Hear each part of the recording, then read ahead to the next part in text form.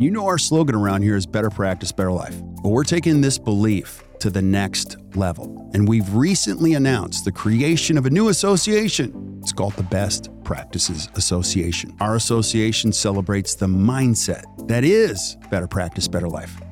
This mindset celebrates time, healthy living, personal growth, clinical excellence, and impacting the lives of your patients and your team through intentional leadership.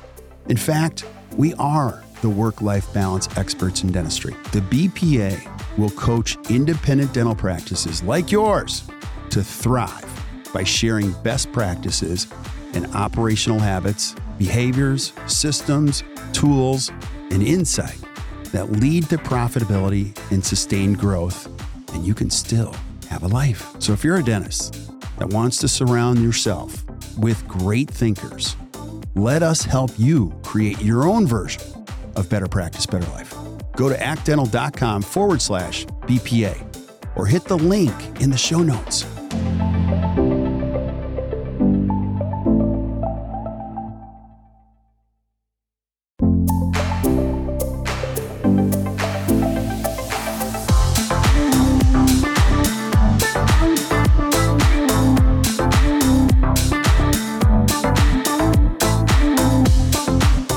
First and foremost, it's great to be on and see everybody here.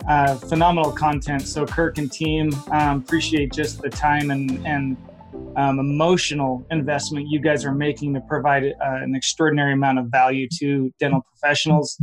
It is a great pleasure to bring on Josey. I met Josey a year ago at a dental conference. It was actually my first dental conference I'd ever been to.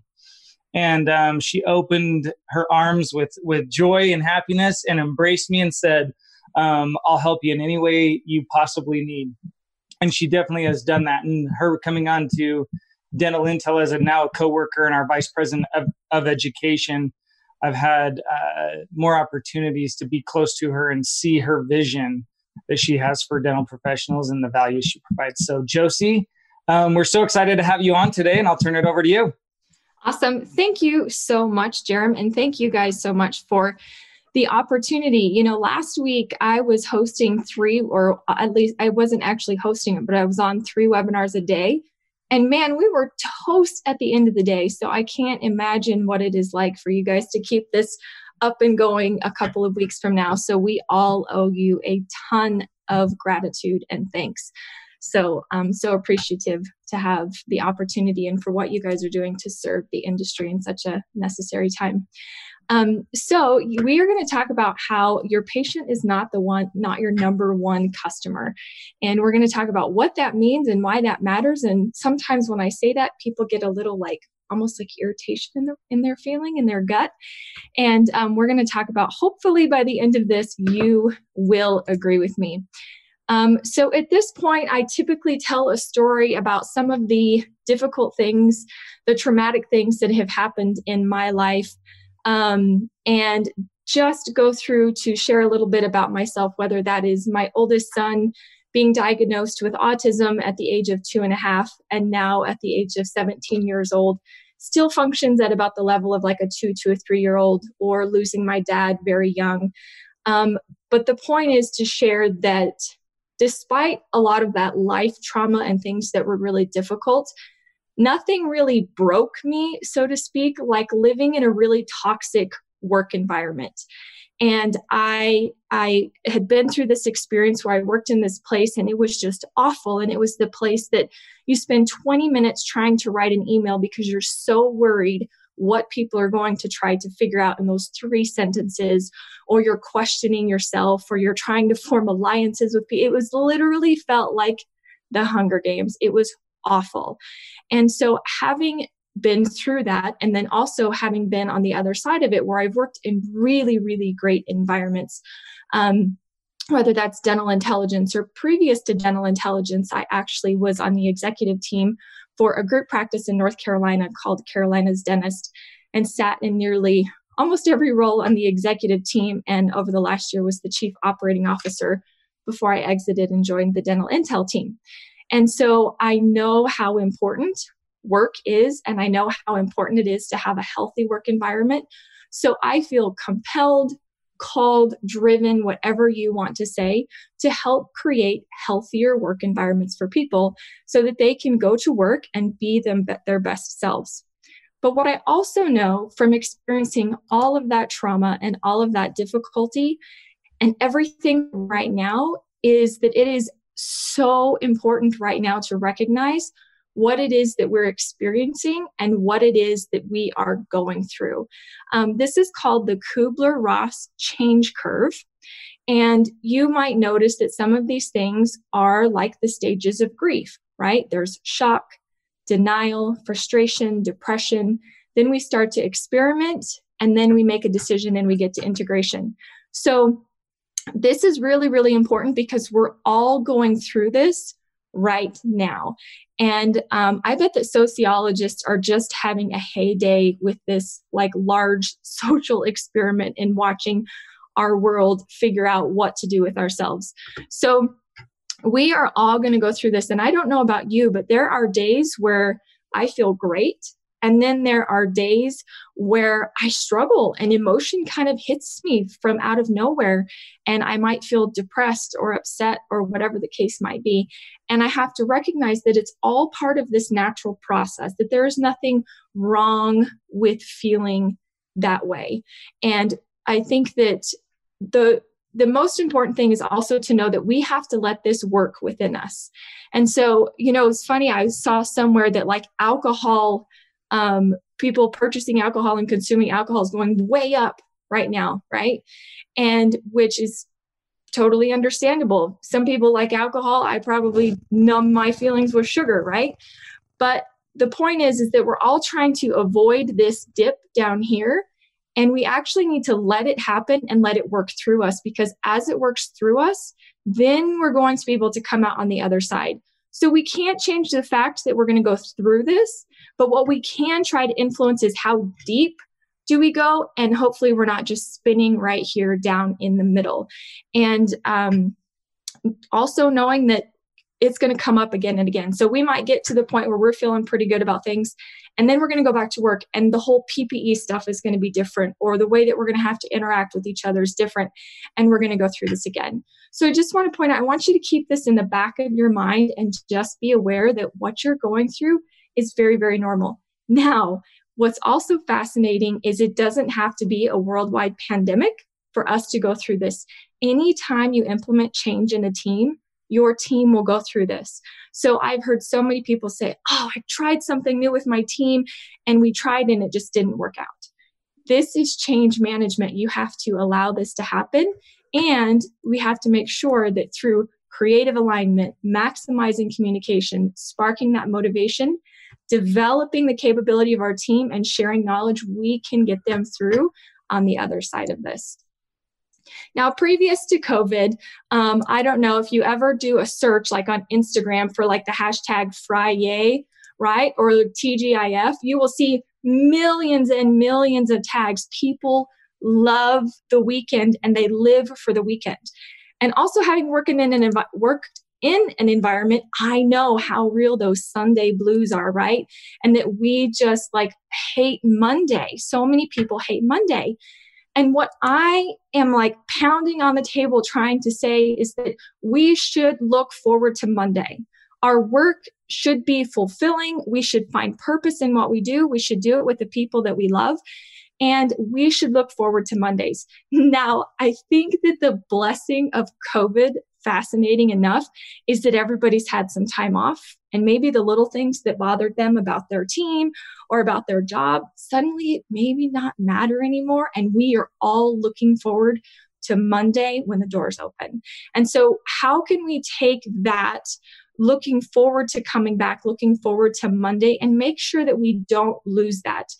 And I keep telling people, you know what? This can be the greatest opportunity of our lives should we choose to make it so.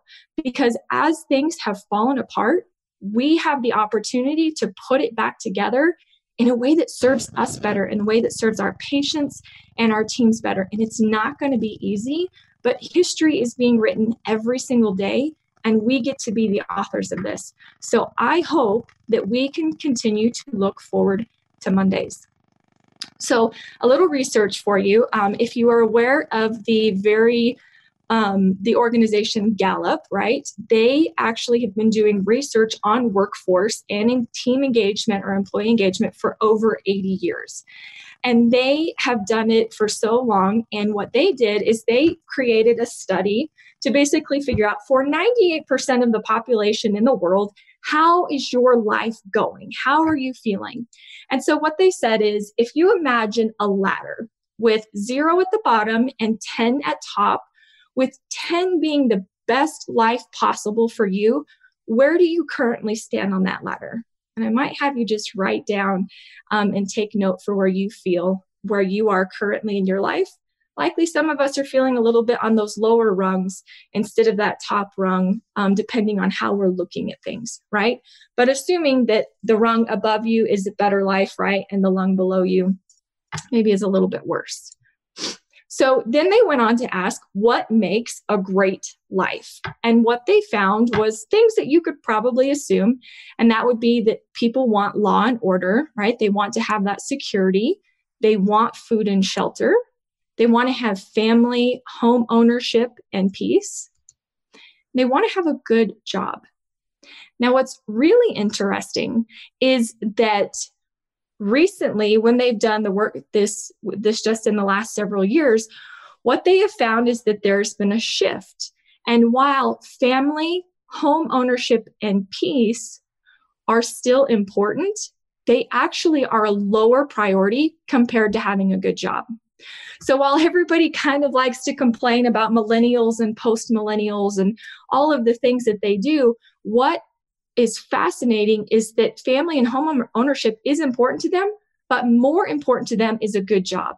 So what that translates to is, if my job doesn't have any meaning, my life doesn't have any meaning. And so people are looking for purpose in work, and it's up to us to provide them and help them see that purpose. And when you can do that, it's amazing what you can, how your team can support you.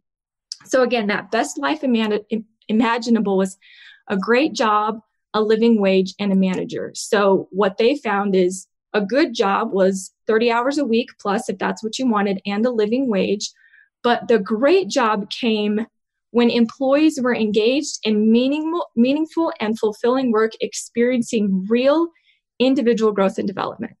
And I want to highlight that the difference is, are they being developed at work? Where you will see people are fine taking less money if it's an opportunity for them to grow, if it's an opportunity for them to be developed. They also demonstrated that they broke these people into categories, and they found that just 15%, 15% of the world's workers are engaged at work or appear to have great jobs. 70% are just not engaged. And what I mean by not engaged is that maybe they clock in and they clock out, and they're not necessarily super excited to be there, but they're not really that miserable. They're just kind of like in between. They just do enough to not get fired. And I mean, unfortunately, 70% of the world's population is living in that. The other 15% are actively disengaged. So what that means is they are miserable and they want to commiserate with everybody and make everything difficult for everybody else. Now, one of the things that I learned is that 70%, sometimes they were kind of on the fence. And what we found in working with a really large team is that their choice to become the active employee or the disengaged employee often had to do with how we dealt with the 15% of people who were disengaged. Because if they got away with whatever and there was no accountability and they made everybody miserable, but it didn't matter that they didn't follow the rules, why on earth should I really put forth a lot of time and effort into this team or into this company? So making sure that you are consistent with your rules. If you say this is the way that it's going to be, you stick with it. So why would it matter to have more engaged employees? Like, why is well enough not, why do we want to do it? Gallup says that if we increased even just to 50% of people being actively engaged in work, the world would literally change overnight. So actively engaged employees boom your business, inspire teams, they solve problems instead of create them, they volunteer in the community, have fewer workplace accidents, have better health and well-being, and make fewer mistakes. So having a greater percentage of active employees is when you start to see that the team supports and loves the business and they're driving it forward rather than feeling like they have to be pulled along, right? Or that they're miserable. So this is something that in my research, I just keep coming back to this, and it's so interesting. So he says in this book called The Manager, he says of all the codes Gallup has been asked to crack dating back 80 years to the founder, George Gallup, the single most profound, distinct, and clarifying finding ever.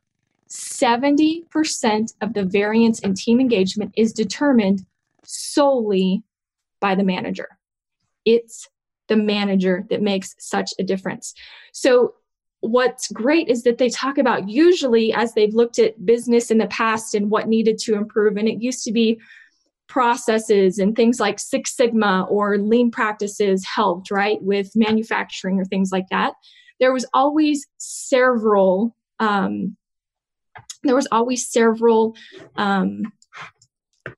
levers, and what they're finding is that the manager is the single lever in this, which is just so amazing. Now, in dental offices, I'm trying to move something here. In dental offices, managers often can be somebody who's really, really great with, they've been there for a while, they have been a great front office person, but being a great doer of tasks does not always make somebody a great manager. And there's not a lot of training or things that are available for managers. So you have to put an emphasis on helping them lead and manage people. So a quick overview of the changing demands of the workforce. In the past, it used to be my paycheck, my satisfaction, my boss, my annual review, my weaknesses, my job. Great question. Are you calling the DDS a manager or literally an office manager? It depends on the roles and responsibilities in your office. For many of you, you act as the manager, but you also have somebody who maybe just oversees some of the front office things. So deciding, what does my office manager look like? What tasks are they responsible for? And who are they responsible for? So that's a great question. So the future of the workforce, they're looking for my purpose, my development, my coach, my ongoing conversations, my strengths, my life. And so this is like, if you're just doing an annual performance review like they used to do decades ago, that is not enough. They want constant feedback and coaching, right?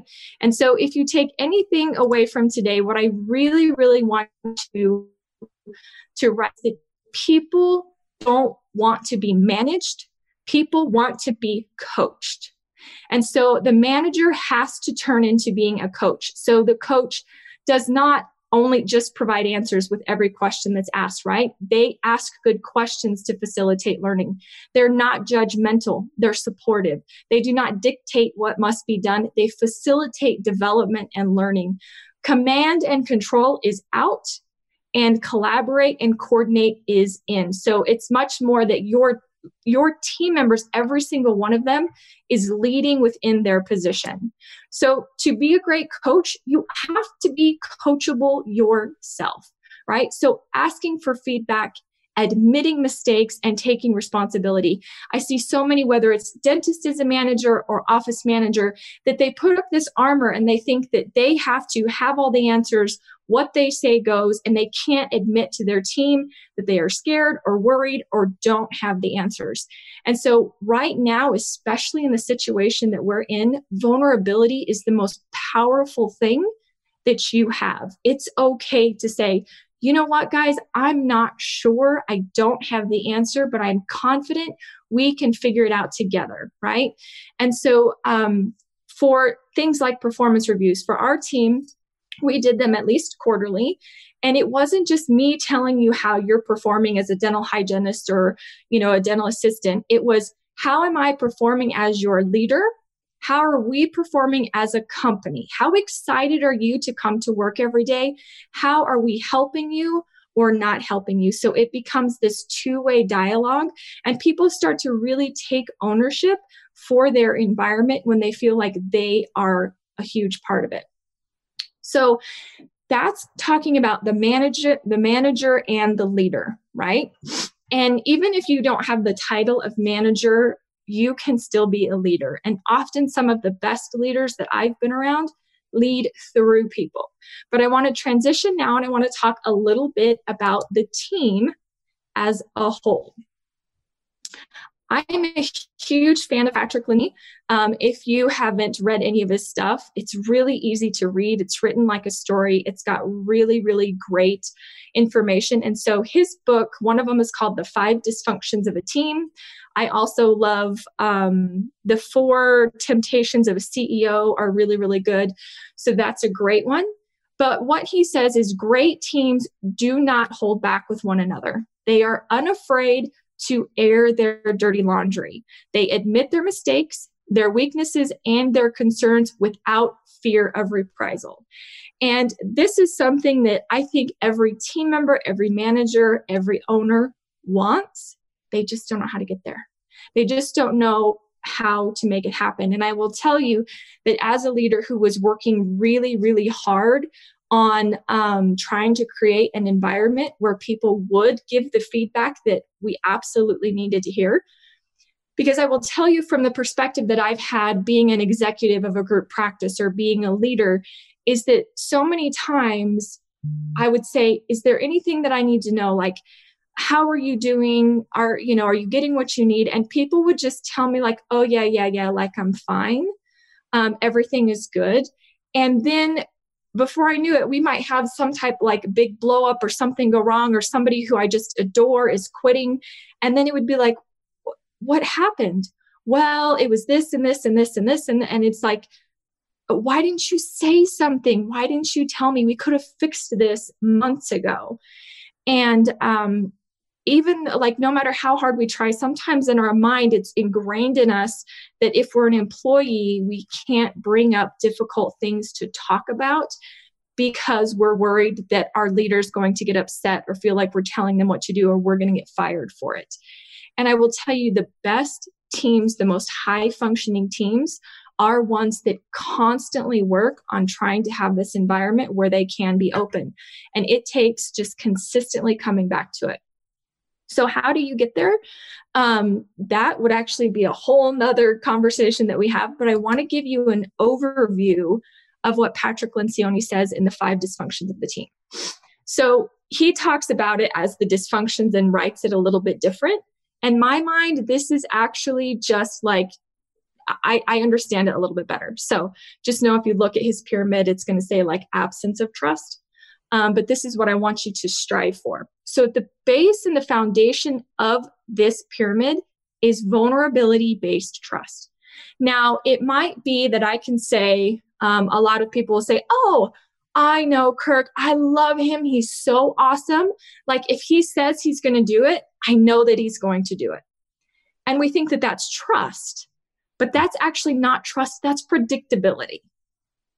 What I mean by vulnerability-based trust is that I can take that mask off that I put on to come to work every day, or I put on when I come, out of my room or whatever it is, and we hide our fears, we hide our failures, we hide our concerns because we're trying to protect ourselves. And if you've ever read anything or watched her TED Talks, Brené Brown is awesome. Can you guys still hear me? Yes. Okay. Yes. Okay. Somebody said they lost sound. I was worried. Okay. So Brené Brown is awesome. She talks a lot about vulnerability, but again, this vulnerability-based trust is being able to be who I am, faults, mistakes, screw-ups, and know that my team wants me for, again, like my strengths and what I contribute, and we can forgive each other for our mistakes and our failures. So it takes so much to be able to create this within a team. And not only that, but once you've created it, when team members do come back and offer feedback, it is so important to create a safe environment. So even like when I would have a team member come and give me feedback, even if maybe their feedback was a little kind of off base or out in left field or whatever, no matter what, I was always very calm, and I just would immediately respond with, thank you so much for sharing that with me, because I know that probably took a lot of courage and you've been thinking a lot about it. So let's unpack it a little bit and figure out how we can overcome this, right? But again, always being grateful, even when it's, you know what, you're not fair with everybody. That hurts, right? It stings. But being a leader, we have to be open to those things. Once you get that vulnerability-based trust, then you want constructive conflict. And if you're familiar with the DISC assessment, right? Most of the dental professionals, we are kind of that one that we like security, right? We like for things to be stable. We like our routine. We like to know what things are going to be like when we come to work. And we always are really good about making uncomfortable situations okay for everybody else, because we do that every single time somebody sits in our chair. But what we do is we can sometimes make ourselves so miserable. We need to have a conversation with someone, whether that is our husband, our wife, our boss, our coworker, whatever it is. We need to have a conversation, and we're so worried about how it's going to make them feel that we bend over backwards and we lose sleep and we make ourselves so miserable before we actually will have some good conflict. But I will tell you that trust is not based on the absence of conflict. Trust is actually gained by working through these things together. And when I say conflict, I'm not talking about tearing anybody down or calling anybody names or screaming or yelling, anything like that. But what I am saying is, can you tell me why you want to change the process? Can you tell me why you want to do this? Because I'm not comfortable, or I think that there's a better way. Or so many times people just want to understand, why are we doing this? And they need to be able to ask why. Once you have that, then you can start to build on greater commitment. Right? And so one of the examples that I always give is I would have treatment coordinators, right? And if I came to my treatment coordinator and said, hey, for your key performance indicator or your weekly success number, that we're looking at, I want you to make 80 dental intel follow-up calls a week. If I just came in and I just dropped it and left, how is that person feeling? Right? They're like, she doesn't know what it's like for patients to come in and for me to have to manage this and go do the financial arrangement for the doctor and do all of these things. And I wish that I could do that. And she just doesn't know, right? And so how engaged are they in that activity? Probably not at all. But if instead I can sit down and I can say, hey, I want to talk to you about something. I'm trying to figure out what the greatest things are that you can work on in your position. We're looking at each position. And what I feel like is that dental intel calls are super important, because I see that our production, instead of being up and down, it's much more consistent. I can also see that, you have been really, really successful with this. Talk to me about what your experience has been like with dental intel calls. And they might tell me where it's easy or where it's hard, or I just don't have enough time, but I really love it when I can connect with a patient and get them back in, right? And so if we can go through that, they can ask questions, they can participate, and then I can say, hey, so if we both agree that these calls are important and we think that's one of the things that we want to measure, what do you think you can commit to? Oh, well, you know what? I think if I can be given an hour, of uninterrupted time, then I think I can do 85 calls a week or 100 calls a week or whatever it is. They might come up with something even more ambitious than I do, but only if given the opportunity to walk through that, right? So then once we have that commitment, what's amazing is accountability. And I'm not talking about accountability being from top to bottom, right? In the organizational chart. What I'm talking about is when you have this team health and people are committed to a vision and to a purpose, then it's easy for me to say, hey, Heather, you only did 30 dental intel calls last week, but as treatment coordinators, we're supposed to do 80. Is there anything that you need help with? Is there anything that I can do for you? Because we all know that this is what we're working towards. So when you can create an environment where there's that peer-to-peer accountability and we're comfortable with that, that is so much of a better environment because we don't feel like we're being told what to do or somebody's picking on us or whatever the case is. And then once we have that, we will achieve results. Now, you can have results without all of these other things. You can drive and push and get results, absolutely, but your results will not be sustainable. So Patrick Lencioni, he talks about how you can have a smart team, and a smart team is having great strategy. You're probably measuring things, you're tracking things, you've got your processes, you've got your systems, but you also have to have a healthy team. And the healthy team is this: it's the relationships, the environment, the culture that you have. And the way to really create sustainable results is to mix and have that healthy and that smart team. Now, what I also want to point out is that with the situation that we are in, we are likely going to see the greatest redistribution of talent that the world has ever seen. In the last several years, any dentist that I have talked to, that I have coached, that has attended any of my stuff has said, Josey, the greatest thing that I'm struggling with is finding great talent. And I will put out an ad, and like people are trying to get creative about trying to like get all the Chick-fil-A people to come work for them, right? Because they have great customer service or whatever the case might be. And so we are going to see that suddenly there's an incredible amount of talent available, not just in our industry, but in other places. And so for some people, you will think that your biggest obstacle was that there wasn't talent available. And what you may find is that you just can't attract those people because maybe you don't have a healthy team or a great environment or a vision or a purpose that drives these people. So there will be some people who maybe have been furloughed or let go, hoping to get their job back, that may be sitting back and just like everybody else, asking themselves, what is most important to me? And where do I want to show up for work every day? And it may or may not be your office. And I hope that it is. And I hope that that works out for you. But there will be some things that will be unintended consequences of this. So having a healthy team and creating this environment and being that vulnerable leader is going to bring to you the best talent, right? Those people who really, really want to work hard.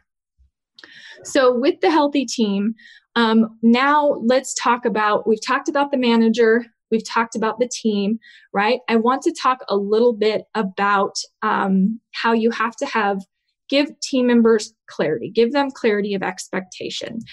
And I have found that this is often a big struggle for people where dentists, like you are some of my favorite people. I love you, but we can't read your mind. And it's so hard. And so I've talked to so many dentists or leaders, and they've said, oh, actually, I would have our dentist come to me, right? And they would say, Josey, I need you to let go of my dental assistant because she doesn't do this right, and she doesn't do this right, and I don't like this, and I don't like that, and you just need to let her go. And I'd say, well, Dr. So-and-so, have you had the conversation with her? Have you told her? Have you coached her? Have you gone over? Have you provided learning resources for her? Well, no, I showed her on the first day. We have to recognize that when we start a new job, we are so overwhelmed with information. We can't just drop somebody in, give them one day, and then all of a sudden they're good to go. In my experience, dental training and onboarding has simply been, here's how you learn how to use Open Dental. Here's how you learn to use Dentrix if you haven't done that, right?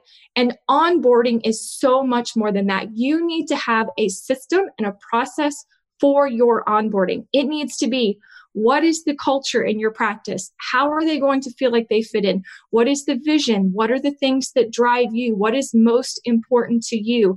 Also, it's going to be like painting the expectation of how you want things to operate, who can be the mentor, and you need to be checking in at the end of the first week, at 30 days, at 60 days, at 90 days.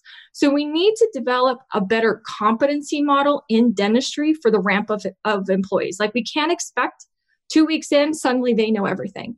Because even if it was like, I know like as a clinical dental hygienist, when I would start in a new office, even though I knew all of the stuff, it was like, this chair doesn't like the things on it are different, and this sterilizer and that. And it's so hard.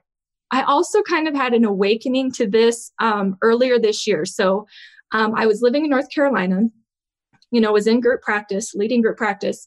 I moved to Utah. I started my job at Dental Intel. So I had a new position, a new company, really a new industry, right? Where it was like, now I'm still in dentistry, but it's software.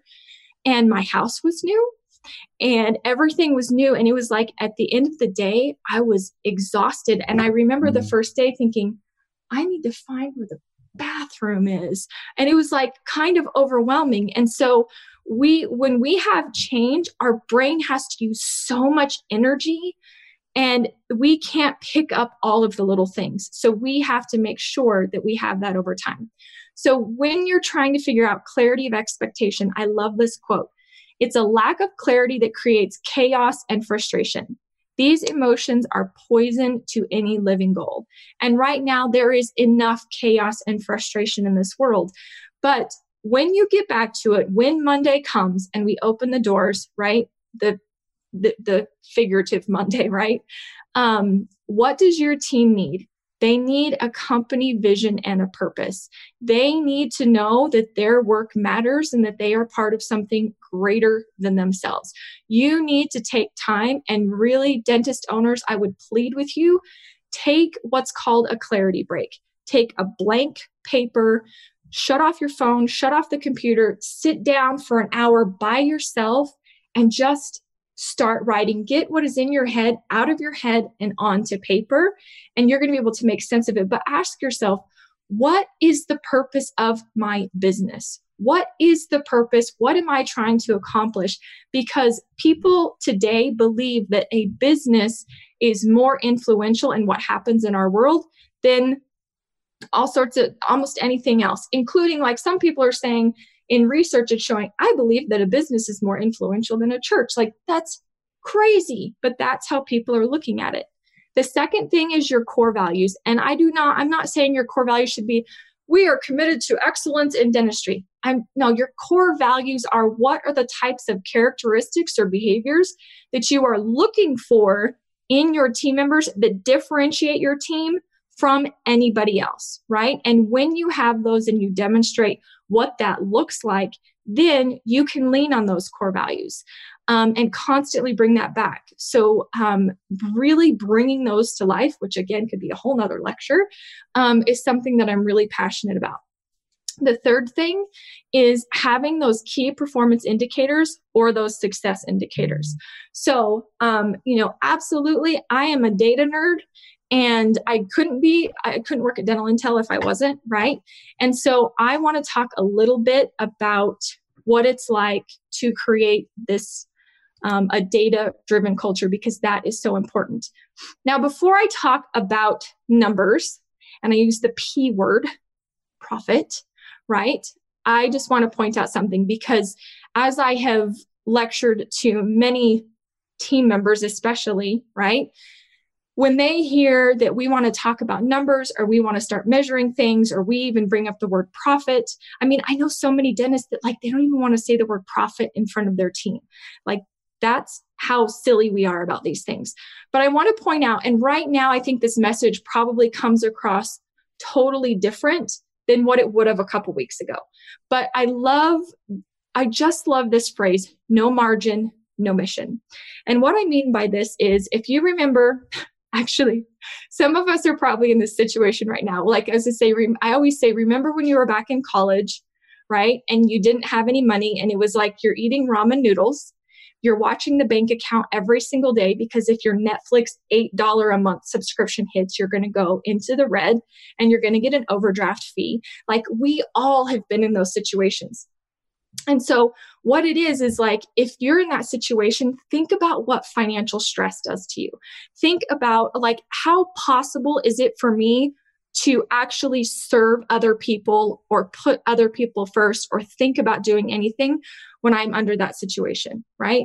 But like when you have enough money to pay your bills, maybe you've got a little bit of money in the bank. I remember the first time my husband and I had $1,000 in savings, and it was like, oh my gosh, the whole world opened up. I just like, you sleep better and you feel better, and it was awesome.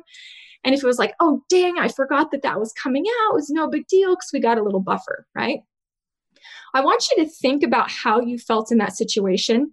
And I want you to imagine what it is like to be a dentist, what it is like to own a practice where their debt load for school being $400,000 and buying a practice and spending another $800,000 plus for a practice, having over $1 million in debt, having 10 people who rely on you to feed their families every day, and trying to figure out, I'm a clinician, I went to school to be a dentist, and now I have this business, and I'm not in HR, and I'm not in finance, and trying to manage all of this. It is overwhelming, especially right now. And I pray every single day for those dentist owners that they will get through this, and hope that our country will provide the assistance that they need. But when there is no margin, no profit margin, then there can be no mission. And what I mean by that is, in a dental office, when there's a profit margin, that mission could be providing better benefits for the team, creating a bonus structure, being able to pay people more. It could be serving your community better, being able to do free dentistry for somebody who really needs it, or having team activities, or whatever the case is. You have to have that profit margin in order to serve people better. And so I have been fortunate enough to be around some very servant-minded leaders that also have taught me a lot about wealth and money and whatever, and understanding that the more money you make, the more impact you can have on the world. So I just want to get that out of the way and point out that we have to have this. Now, as we come back to work, as Monday happens, it's going to be our job as teams, right? We need to do as much as we can to get the little decisions and the little things and the little processes off of our owners' plate, because they need to figure out how to deal with the government assistance, how to manage vendors, how to manage the payments that are backing up, how to manage like all of these things. So if we can provide incredible value for them now and help them, it's not just like we are fighting for our industry and our jobs and our businesses to survive. And so, yes, like I'm not saying overdiagnosing dentistry or overtreating dentistry. There is more dentistry in this world that needs to get done. We are actually terrible about helping people get it done. So just keep that in mind. Maybe you guys have seen this. This actually comes from the brain of Weston.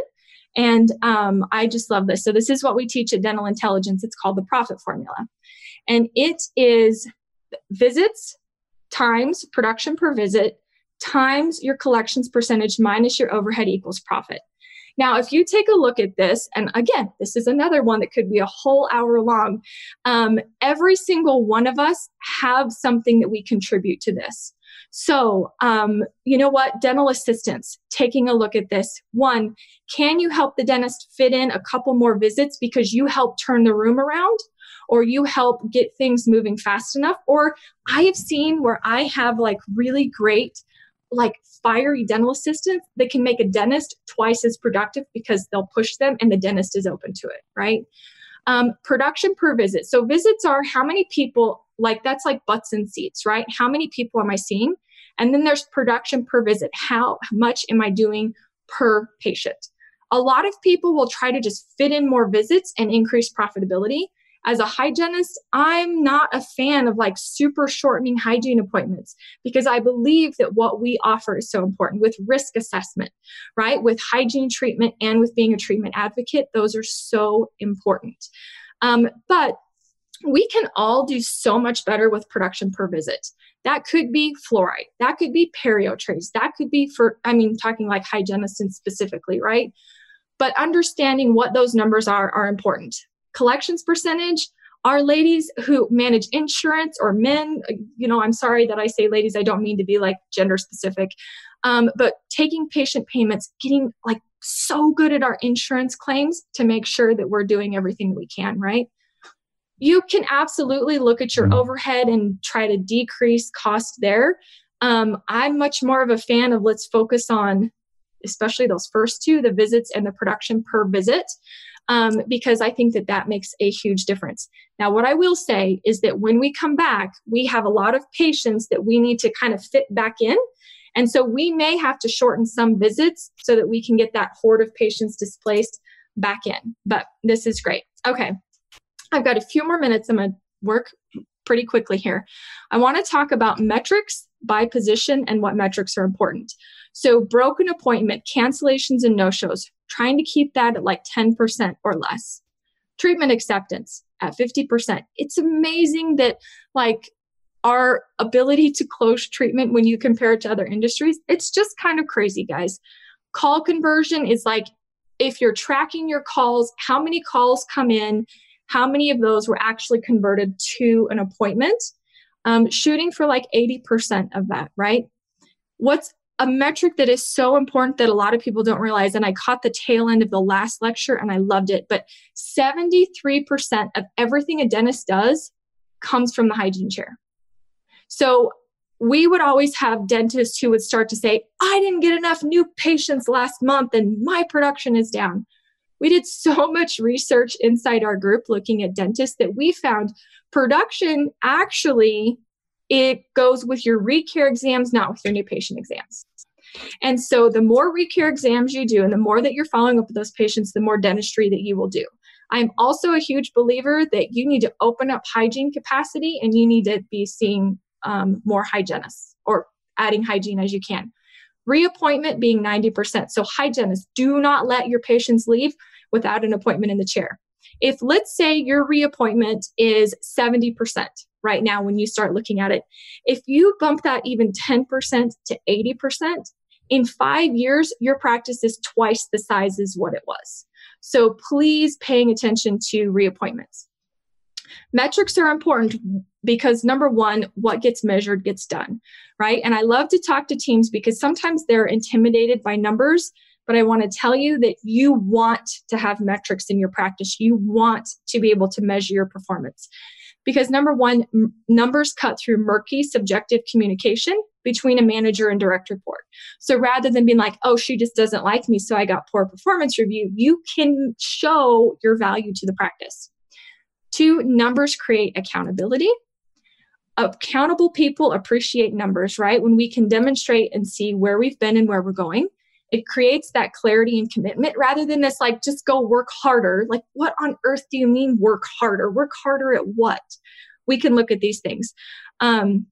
Numbers create competition, good competition, not bad competition. They produce results. Numbers create teamwork and you can solve problems faster. So I believe that every team member should have 1 to 3 metrics that they track. I would say begin with the end in mind, right? Like what are your desired outcomes? What is the greatest impact that this team member can make on what's happening in the practice? Here's some examples. So for the dentist, maybe their metrics are production per hour or production per visit. In my experience, a lot of dentists prefer that production per hour versus the production per visit, and treatment acceptance. For a dental hygienist, production per visit, your reappointment percentage. These are just ideas, guys. For a dental assistant, maybe looking at same-day additions, or some people do something called a service board goal. It might be we want to do X number of these things per month. Sometimes that's like people will start with that before they start really looking into analytics. I'm not a huge fan of it, but some people do it. For your office manager, pre-appointment. Now, what pre-appointment is it's taking a look at the number of active patients you have in your database, how many of them already have a next appointment.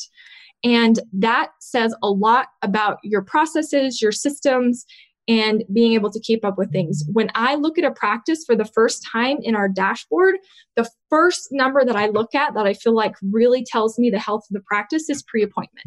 Now, if you're specialty and like endo and they don't come back continually, that's probably not going to be, right? I'm looking at the profitability of the practice. Patient advocate, I don't really love the term front office staff or front desk. I love the term patient advocate, and I think titles matter. So call conversion or broken appointment percentage. For an insurance coordinator, it might be days of sales outstanding or your AR days and your percent of claims that are under 30 days. And then for a treatment coordinator, treatment acceptance or patient collections. So when you are utilizing metrics, number one, never ever manage by guilt or fear. Also, a lot of people might start using a tool like Dental Intel, and at first they doubt it. One, because they don't like the numbers and it's kind of a hard pill to swallow. But also there's an adjustment and a learning curve to making sure what you're putting in your system is what you see, because things like Dental Intel, it's going to pull directly from your practice management system. So I always tell people like crap in, crap out, like it's pulling directly from your system. So there's probably something wrong with the way that we're entering it. Than something else. Making sure to operate from strength, right? So identifying 3 victories and 1 area of opportunity, being humbly confident. Like Dennis, when you start doing this, what I've seen amazing is when you can pick a number that maybe you're not great at and say, oh my gosh, guys, look, I thought I was amazing at this. Turns out I've got some work to do. So like you lead the way by being vulnerable and recognizing that. And the biggest thing is like, just pick a number, just start and just look at it over time. Some people will get because we're dental professionals and we think in millimeters and like 14 shades of white, right? And so they will start to look at things and they'll be like, oh, but in EagleSoft it says 19.2 and in Dental Intel it says 18. Like it's all wrong. It's all wrong. Just pick a number and watch it grow. Just look at it and watch it grow and don't kill yourself over this. Yes, figure out if there's severe data integrity issues and something's not matching up. But in general, like just focus on it and watch it grow. I do want to say in closing here, we have some really great lists. And I'm just going to say we've got some webinars that you can take a look. There, we're creating some curated patient lists so that when you come back, you have access to the list that you need of patients that have been displaced and those with the greatest value. Remember the change curve. Remember what we are going through and try to be aware, like we don't want to sink. We're all going to go through this, but let's not just spin back and forth down here at the bottom. Let's figure out how to support each other. Let the pain work in you, though, and let it bring you clarity and let it bring you the ability to grow. I love this quote. We are all facing the new normal, and in the rush to return to normal, use this time to consider which parts of normal are worth rushing back to. So thank you guys so much for the opportunity to be here with you today. And I know that we're pretty close on time. So if we need to, you guys can reach out to me with Q&A if you need it. But I am just so proud of this industry and so grateful to be a part of this. And I know that we can put the pieces back together in a way that benefits us all a little better. Yeah. Excellent. I just love your positivity there, Josey. Just fantastic, the whole lecture. There have been a lot of questions coming through. What I like is how you positioned everyone on the team from different views. And I think that shows empathy and showing what this person feels, what that person feels. One of the questions I did see come through when I was looking at this, and everyone's just lighting it up right now. There's great talk. So congratulations. But one of the questions that was coming in was, what if there's a person on the team that's negative, whether it's the dentist themselves or whether it's a team member that is just not kind of working? What kind of recommendation do you have for that? Great question. Often with leaders, I think that our strengths and our weaknesses can be magnified, which can be tough. But if we have a great team that can help us, we can obviously overcome that. And so there's a couple of books, especially as it relates to communication. Emotional intelligence is always a go-to, but there's one, Radical Candor, and something called Fierce Conversations. Fierce Conversations is by Susan Scott. And it talks a lot about how to have these conversations. And what I've done when I have to have a conversation is I always start and try to disarm them a little bit to just say, hey, Kirk, I want to talk to you about something. And I want you to know that this is tough for me. This is hard for me. We're going to have a little bit of an awkward conversation, but I want you to know why I want to have it. I want to have it because I love you and I think you're awesome and I think you're great. And I don't want what I'm going to talk about to keep our relationship from like breaking. I want to talk about how we can strengthen it. So you know what I've recognized, like you have a lot on your plate. You're dealing with a lot of stuff. You've been kind of short with the team and the team is really struggling. What can I do to help you? You know, like it's a matter of always coming with that, like being empathetic, recognizing where they're coming from, and also just what can I do to help, or what do you need from me? And I think that is helpful, but just kind of disarming, like I want to talk to you about this, but it's super hard. And so like, let's just do this thing, right? Yeah. Thank you to you and to all our team that's listening to you. I know a lot of team members are on now. We really appreciate the support to the dental team and appreciate what you're doing in this time of stress. And thank you so much, Josey. I really enjoyed absolutely. it. Yeah, I completely agree, Josey. That was fantastic. I think there's so many great things you said in there, but like you can't be afraid of the numbers. You know, I think it's really important to understand that even now, you know, you'll find that the people that enjoy accountability most are often the biggest contributors. But we as leaders have to give them the opportunity and give them a clear line of sight to succeed. Mm-hmm. I mean, no different than I'm the worst, you know, baseball coach of all time for 6th grade boys, but we got a scoreboard out there. Do you know what I mean? I can't just give everybody a medal and say, nice try. Like they need to know how are we doing? Are we ahead? Are we behind? And it helps them even make good decisions. Same thing for a team. And data also, like you said so well, it removes emotion.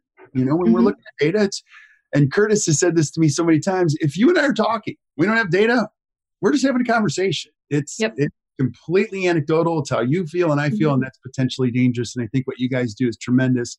It's changed the way we coach.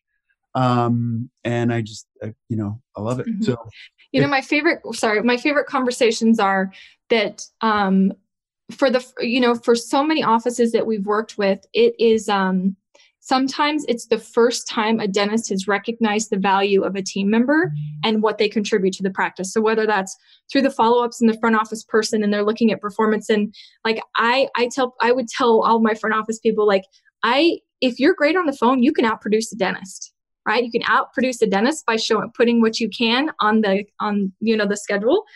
And we're going to recognize that. So for some of them, it's the first time the dentist has been like, oh my gosh, I didn't realize like how much you were doing. Thank you so much. So yeah, it's absolutely something that's beneficial for everybody. I'd love to piggyback on the numbers comment. Yeah. I don't understand the psychology of it, but I can tell you that when we first started working with ACT Dental, however many years ago that was, they had us looking at numbers. I thought I knew my numbers, and I knew a lot of my numbers. That us looking at them in a different way, and we were held accountable by having to send the numbers to our practice coach, and like an idiot, as soon as our sort of first year was over, I thought, well, we've done our homework, we don't have to send the numbers anymore. And of course, everything skyrocketed while we were doing that. Yep. And when I wasn't held accountable to send the numbers, we sort of stopped doing it, and things flattened out. And I was like, you moron! It wasn't about sending them in. I don't even know if you guys looked at them. It was about us looking at the numbers. Yes. And the fact of looking at them, things got better. So, of course, while you were talking, I was pulling up my Dental Intel app on my phone, just seeing kind of where we're. Apparently, being closed for like several weeks throws everything off. So I had to go back and look at old time. But yeah. Now, well, make sure you take advantage. We also have integrated local med in there, so now you can schedule patients directly from the DI portal using local med. So we've got some webinars showing people how to do that a couple times a day. So if you just go to our website. Now, Josey, there's 1,600 people watching. If they don't know what Dental Intel is, can you tell them what it is? And then are you guys still allowing people to try it before they buy it type of a thing? Yeah. Absolutely. So we are, we're known mostly for our data analytics, right? So it's really tough to get numbers out of your practice management system in a way that makes it actionable and easy to see. So, we pull that. So you're going to see numbers in your practice that you just can't see anywhere else. But aside from the metrics and the data, there's also tons of applications in there. So like Our morning huddle will walk you through a really great huddle, make it super easy, including it has this new feature where you can look at your schedule for the day based on the operatory. If there's an empty spot, you can click on that and it's going to give you a list of recommended patients based on the data and the algorithms that should likely match that. So we did research and found that it took like 18 or 19 dials to get one patient on the appointment. And with this new information, we've got it down to, I think, 8 or 9. But there's also, because DI purchased LocalMed, the real-time online scheduling last year, they've integrated it now so that you can, we have something called the Patient Finder. Again, this is an application in there where people can pull up curated lists. So if you want to know, I want patients that are this and have this insurance and they need a crown and whatever, you can make custom lists. But we've also created lists that, hey, if you want to figure out all the patients you need to reschedule or the ones that are greatest clinical value, here's the patient list. I can create something in there that sends it a task to each person and can schedule directly from there. So there's so much information in there, but we are having webinars 3 times a day right now where we're showing people a plan to help you, what we're calling slingshot back after COVID. And they're making it so there's not an upfront investment because we're confident that utilizing these tools will help people recover. Awesome. Well, thank you so much. Really appreciate you. That was fantastic. So I'm going to pull a Mark Hyman and say this. If you don't have dental intel, get dental intel. I don't work for them. I pay my bill to them. Thank you. We use it. We had used it. We stopped using it because we didn't understand how to use it. And then Mark said, you got to get back into it. About a year and a half or 2 years ago, we started using it. And now the team loves it. We couldn't operate without it. Mm-hmm. He would be able to tell you how much money it made me. I don't know. But it's really a super helpful piece of our armamentarium.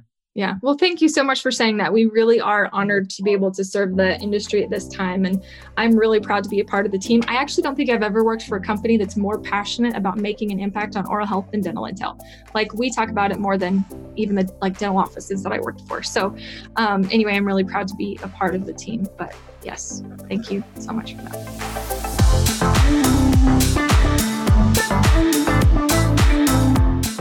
There you have it. Thanks for tuning in to this episode of the Best Practices Show. I hope you sure did enjoy it. If you have any questions, feel free to reach out to us. We are always here for you. And if you haven't done so already, make sure you subscribe to the show on iTunes or wherever you consume podcasts. And if you really enjoy it, you can leave a comment or a 4 or 5 star review. But until we see you next time, keep watching the Best Practices Show.